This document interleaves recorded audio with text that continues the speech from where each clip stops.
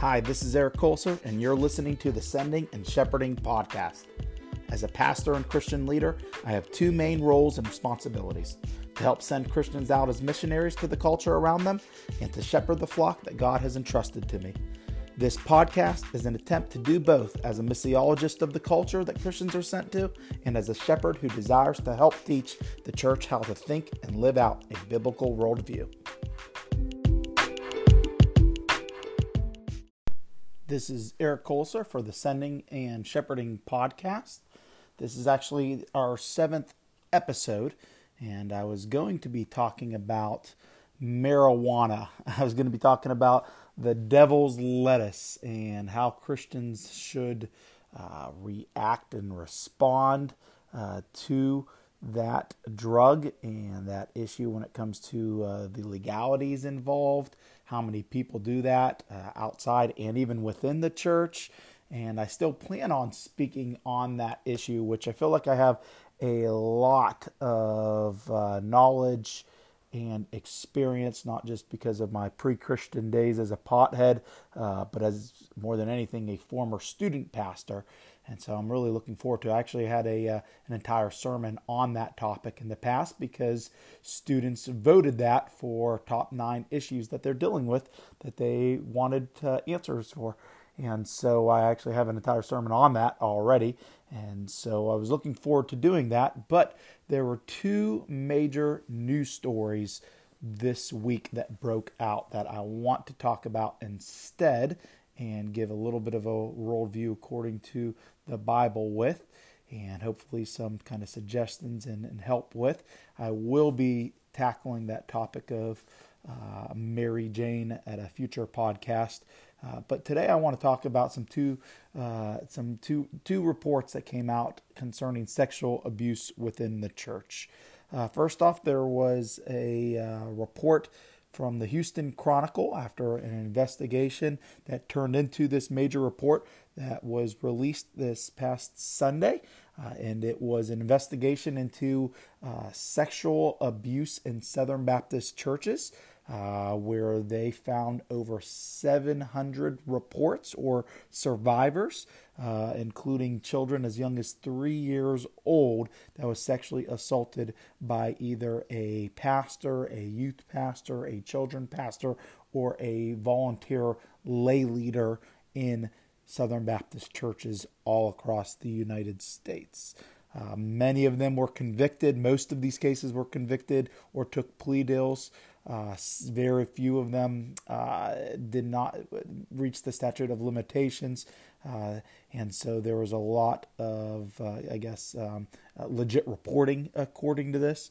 It really was alarming for many Southern Baptist leaders as they cried out on social media, put out statements about it. It was quite scandalous, and it was shocking for many, many people. In light and in comparison to kind of the Roman Catholicism cover-up, it kind of still didn't really compare to that scandal, but it really is alarming, and it's something that, again, has caused a lot of people to ask questions and wonder why is this so prevalent within the church, and what do we do with these type of cases and with sexual abuse. The other news report that came out more recently, in fact, I think it just happened in the last couple of days, but Albert Mohler, who is the president of the Southern Baptist Theological Seminary in Louisville, Kentucky, the largest evangelical seminary in the United States. Maybe it's the largest Southern Baptist seminary in the United States. I want to say evangelical, though. It could be wrong, though. That could be Fuller or somewhere else. It is also my alma mater. I actually do know Dr. Mohler. Not like I am texting and calling him daily for ministry advice, but we served at the same church together, and I actually interned at the church he used to be at where his kids were a part of that student ministry. And so again, do know him, and when seeing, we recognize and talk and chat. But he recently apologized for his former quick support of close friend CJ Maheney. who started the Sovereign Grace Church Network, had a big mega church. I think it was right outside of Baltimore, Maryland. And at that church, when he was the head pastor, he was accused, among many other pastors at that church, of a cover-up of multiple accounts of sexual abuse from a former student pastor that was there. That all came to light. They dealt with this. I want to say it was in the 90s. I think actually this former youth pastor actually had some previous sexual abuse at another church as well, either in the 80s or 2000s. But it all came to light in I want to say early 2010 to 2012. I know it really hit media, and emails were leaked, and a whole bunch of stuff happened around 2012 with it. And so Dr. Mohler, he came out with signed a statement of support for CJ Maheney in the midst of that, and even made a horrible joke about it when introducing CJ at a conference in 2013. And now 5 years later, he again issued an apology actually to the Houston Chronicle when they were following up in reports from that investigation that they released a week ago. And then, although they had quoted a couple paragraphs of his apology there, he came out with an official release statement today about that. And a couple quick things before we get into this. First off, I want to be able to kind of speak into this issue, share my heart, share my convictions, and do so with all humility, because I do know when reading these things, there's a little bit of pride. I'm going to be just transparent and admit a little bit of self-righteousness in my heart with this issue, because I read that Houston Chronicle report and even Dr. Mohler's apology and statement, and I can't but help to think, well, duh. If you would have kept up with it 5 years ago, actually read through the case when it hit trial and that youth pastor was convicted, and the other pastors, including Maheney's brother-in-law, who did admit in court to covering it up and not handling it the right way with police and everything else, even though there isn't crystal clear evidence that CJ Maheney covered it up himself. If you would have kept up with any of that 5 years ago, just like I did, and again, I know I'm not close friends with CJ Maheney, obviously, but man, that guy was influential on my life, and his book, The Cross-Centered Life, is still to this day one of the most influential, impactful books I have ever read when it comes to keeping the gospel the center of everything I do in life and in ministry. And I've actually given that book out as a gift to others more than any other book, hearing similar influence from them when doing so. And so it broke my heart, not only reading those things, but was very tough even whether it was in conversations or even on social media. After a good months of studying and waiting for more information to come out, I couldn't but help to still speak out and publicly say, this was wrong, this was sin, they didn't handle that right, this is a cover-up, and they need to repent. I spoke out with that. I spoke out with the Duggars when they had a similar case within their own family. I've written blog posts about the Steubenville rape stuff. And again, I do believe we have to be careful, make sure we have all facts about these things. But I do strongly believe, and I've believed this for a very long time, had strong convictions about this. When it comes to sexual abuse, when it comes to minors, you speak up and you speak out. As a former youth pastor, I have made those phone calls to police at least 4 different times. One of those times even end up putting that grandfather in prison, to the joy and relief of the girl in the youth group who was sexually assaulted. As a Christian, as a husband, as a dad, as a pastor shepherd, I have a strong calling from the Lord, I feel, to protect and defend women and children. And so, sexual abuse, sexual assault, whether it be with women, whether it be with children, with an injustice or a horrific sin that is involved with, again, women or children, I want to pursue justice even more than usual. I believe that is biblical, but I say all that to say I don't want to be self-righteous with that. I need to not only respond with humility when reading those things, but I also want to make sure that it is balanced, of course, with grace, with love at the same time. And I've been even faced with this in ministry and in churches, with this. And I've spoken out when seeing it at least twice. I've even seen in attempts to cover up with a church so that they didn't lose people and to save face, that they doubted a victim. And I felt I was one of the few people that knew and supported them until later, years down the road. More victims came up later, and they came back to me when they're saying, "You're not going to tell anyone, right?" When I already did. I went to the proper people, and so by conscience and conviction, mostly by God's grace, I read all of these things in this last week, that Houston Chronicle report, Dr. Mohler's apology, with a bit of relief and gratefulness that God is really using this current culture to expose such things and have other people speak out and against such things as well. I know I'm grateful for a wife that has completely supported me, knowing that even at that one specific situation I had mentioned, risking ministry and job at times, but we still do need to speak out. And we have to, because, again, of our biblical worldview on such things. Sexual assault is mentioned in the Bible. It's clearly defined as sin against God and against neighbor. It's mentioned frequently throughout the Bible. It's referred to as a symbol of how bad sin corrupts God's good creation in Imago Dei. There are explicit passages calling sexual assault sin. In fact, it's referred to as a violation of God's law in Deuteronomy chapter 22, verses 25 through 29.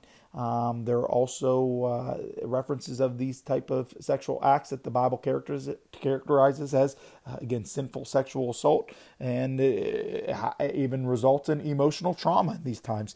Passages such as 2 Samuel 13, Hosea chapter 2, verses 1 through 13, Jeremiah chapter 13, 20 through 27, and twice in Ezekiel chapter 16 and chapter 23. All cases where it demonstrates an understanding that those acts of sexual assault is sin, and it results in trauma for the victim and a loss and even of self at times with that.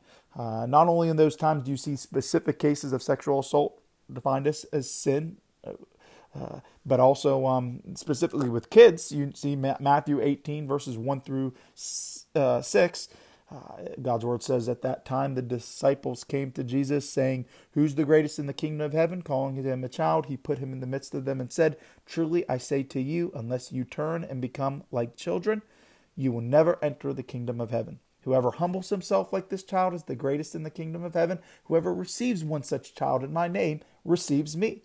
But whoever causes one of these little ones who believe in me to sin, it would be better for him to have a great millstone fastened around his neck and to be drowned in the depth of the sea.'" If we don't take this type of sin so serious, and it's horrible because it goes to the other extreme and opposite. Not only is it not called out as sin, it's being covered up to a certain extent, it seems, in churches and places.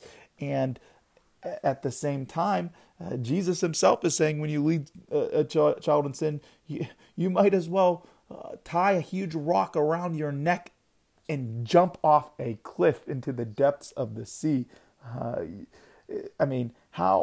What an extreme point does Jesus have to make, that we are to protect these kids, even to the risk of our ministry, our jobs. And then, of course, Ephesians 5, 8 through 13 shows that we are to expose what is done in the dark into the light. As the Apostle Paul writes to the church of Ephesus, for at one time you were darkness, but now you are light in the Lord. Walk as children of light. For the fruit of light is found in all that is good and right and true to discern what is pleasing in the Lord. Take no part in the unfruitful works of darkness, but instead expose them. For it is shameful even to speak of the things that they do in secret, but when anything is exposed by the light, it becomes visible. Now, that doesn't mean like every sin of a Christian now needs to be exposed and tweeted. It needs to be, of course, repented for God and to those who are involved, accountable with certain people, whether that be at certain situations and times, in cases, pastors and church discipline, of course, is involved. In other cases, the people that are involved. But churches are literally covering these sins up, where there's a track record even of repeated offenders.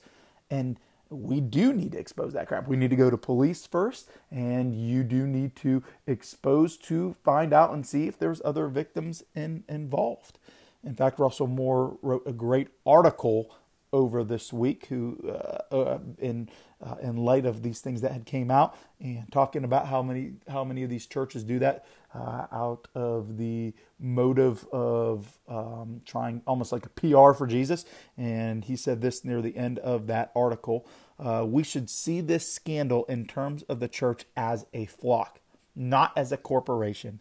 Many, whether in Hollywood or the finance industry or elsewhere, see such horrors as public relations problems to be managed.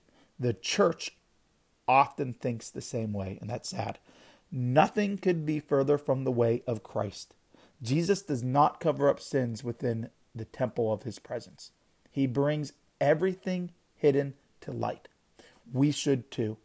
When we downplay or cover over what has happened in the name of Jesus to those he loves, we are not protecting Jesus' reputation. We are instead fighting Jesus himself. Amen, amen, amen, Russell Moore. And I want to share a couple things that I have learned about this even further, mostly from a biblical counselor and a pastor, former pastor by the name of Justin Holcomb. He actually has written a book called Rid of My Disgrace: Hope and Healing for Victims of Sexual Assault. Again, I don't know if he's pastoring right now. I know he is a counselor, has written much about this, and he's actually pastored at some churches specifically working with victims of sexual assault and rape because his degree and his kind of specialty is in this. And I've learned more from him, and you'll see many other people quoting him, many other Christians in counseling as well. And I've actually used this book the most when counseling through this issue. But some things that I've learned from him and that he has said about this that might even be again surprising to you, but that's why we do need to make a big deal out of this issue and why it is shocking. But first of all, sexual assault and child sexual abuse, it is much more common than most people expect or know. And here's some statistics that he has given. At least 1 in 4 women and 1 in 6 men are or will be victims of sexual assault in their lifetime. Most victims, which that's approximately 80%, he says, are assaulted by an acquaintance. That could be a relative, that could be a friend, that can be somebody that they are dating, a spouse. In the case that we've learned over this week, pastor, but that could be teachers, bosses, coaches, therapists, doctors. Most of them, they know them somehow already. Child sexual abuse is more prevalent also than most people would think. And those offenders are usually people, parents, and again, the children know as well. It's not usually strangers. It's people, again, that parents and that the children somehow know. 1 in 5, statistically, 1 in 5 children are sexually abused by their 18th birthday. Wow. A child is much more likely to be sexually abused, again, by a recognized, trusted adult than by a stranger. And the percentages of that, 34% of those people who assault them are family members. 58% are acquaintances of the child or family. Only 7% are strangers to the victim. And so statistically, We see how common that is, but also statistically, many, and this is sad, many victims never tell anyone about their sexual assault. In fact, it is one of the most underreported crimes, whether it be because of those victims' fear of within that court procedure, how intrusive that is, the re-victimizing that happens in the court procedure that prevents many sexual assault survivors from ever even reporting such assaults. And so that is, of course, a major concern. And statistically, and again, here's another surprising thing with all of this: false reporting is not that common. In fact, false reports are quite rare. And the statistics that Justin Holcomb gave about that was the figure often used by sexual violence experts for estimating falsified reports is, he says, 2%, which is a slightly lower rate than other crimes. And so many, and I do think that in this current hashtag Me Too movement, there will be more false accusations. Again, I think I've talked about this a little bit more in a previous podcast when it comes to toxic masculinity. And I've shared how I praise God for the Me Too movement, because I do think, you heard the statistics, stuff is being exposed and uncovered that I had seen for a long, long time and was trying to call out in repentance. And so I think much more of that is happening for God's common good and grace for people to, and especially men, to realize this is sin. There are consequences. And I pray and hope that they will now find Jesus or go to Jesus in the midst of it and change and receive new life and how to treat women and children because of Jesus instead. But out of that current movement and our current culture, I just like the pendulum has swung where there is a lot more shame and consequences within there. I think to the other end, the pendulum will swing where there will be many more false accusations that will come out of this. And so we do have to be careful with that. Satan would not only love to use this current culture and movement for false accusations, but he'd love to also use it for Christians to speak up on these issues with false motives as well. I hate saying this, but I read those things and I even sort of question that.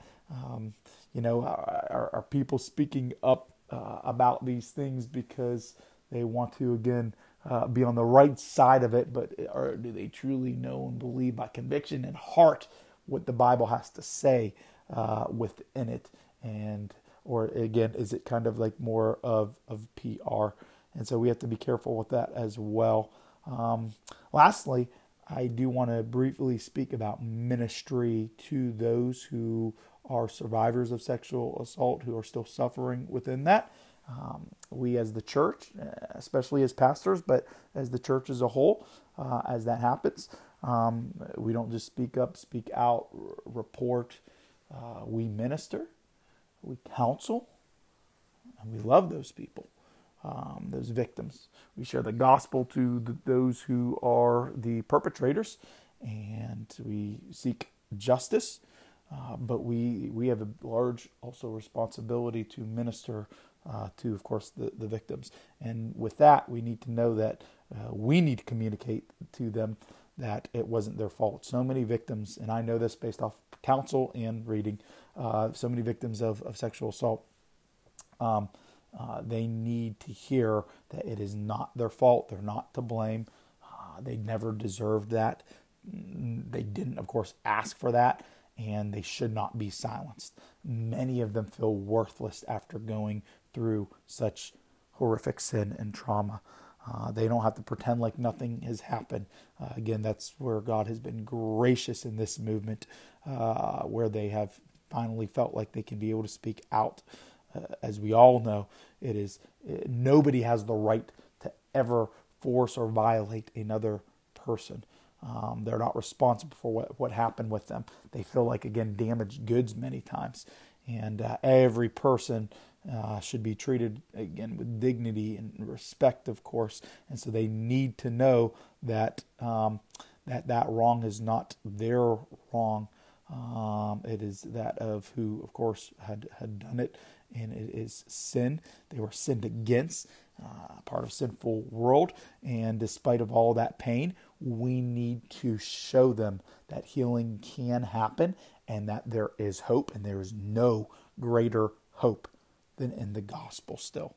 It is a long process of healing and believing. It really, really is. But they need to hear, they need to know, and they need to have people who will walk with them and will love them and will bear their burden as much as they can with them, out of the motive of gospel, but again, speaking the truth of the gospel within that in spite of this sin that was forced against them, Jesus Christ, of course, has died for that. He has taken that, and although they will feel and still remember, but it is true that he has taken that and he has freed them of it, that he has thrown it to the depths of the sea, that the power of course, not just in the cross, but in the resurrection, there is again hope. There can be new life. There can be a start over. That they need to believe.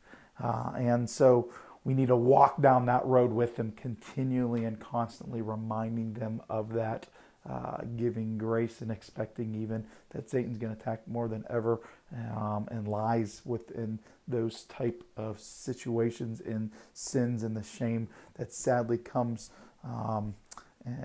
with seasons after. But again, there's no greater hope within those horrible fallen situations than in the gospel.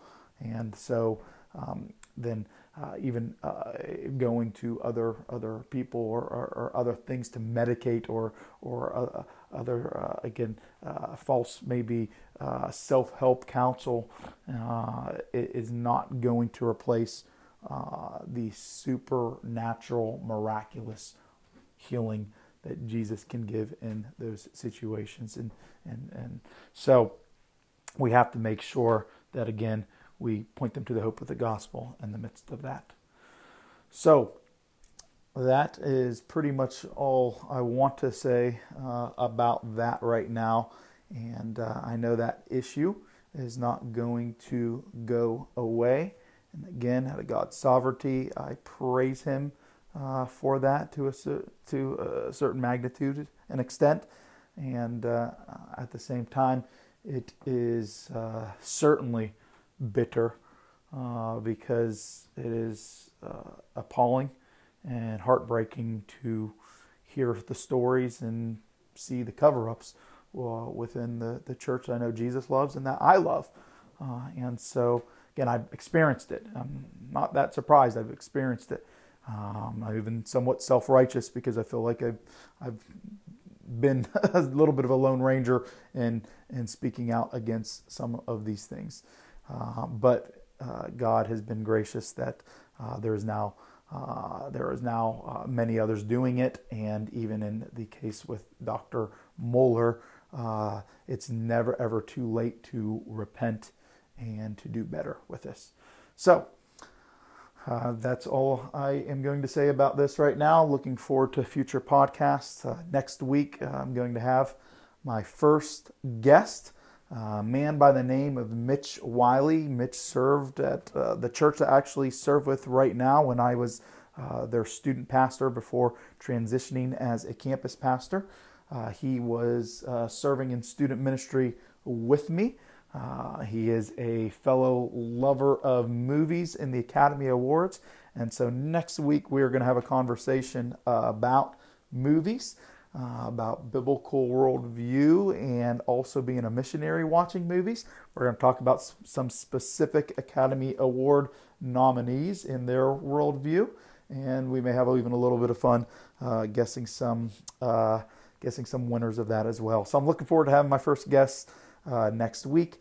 and in the future talking about the devil's lettuce, marijuana, and many other ones. And also, if you're listening and you listen pretty regularly and you would like to hear a podcast over something in the news, something within the culture, something that would be just beneficial or helpful for maybe you at work or in life, at school, whatever the place, but it fits within that kind of biblical worldview and how a Christian should respond and think about that, or as a missionary, how we could share the gospel as a missionary using culture to reach culture around us, please let me know.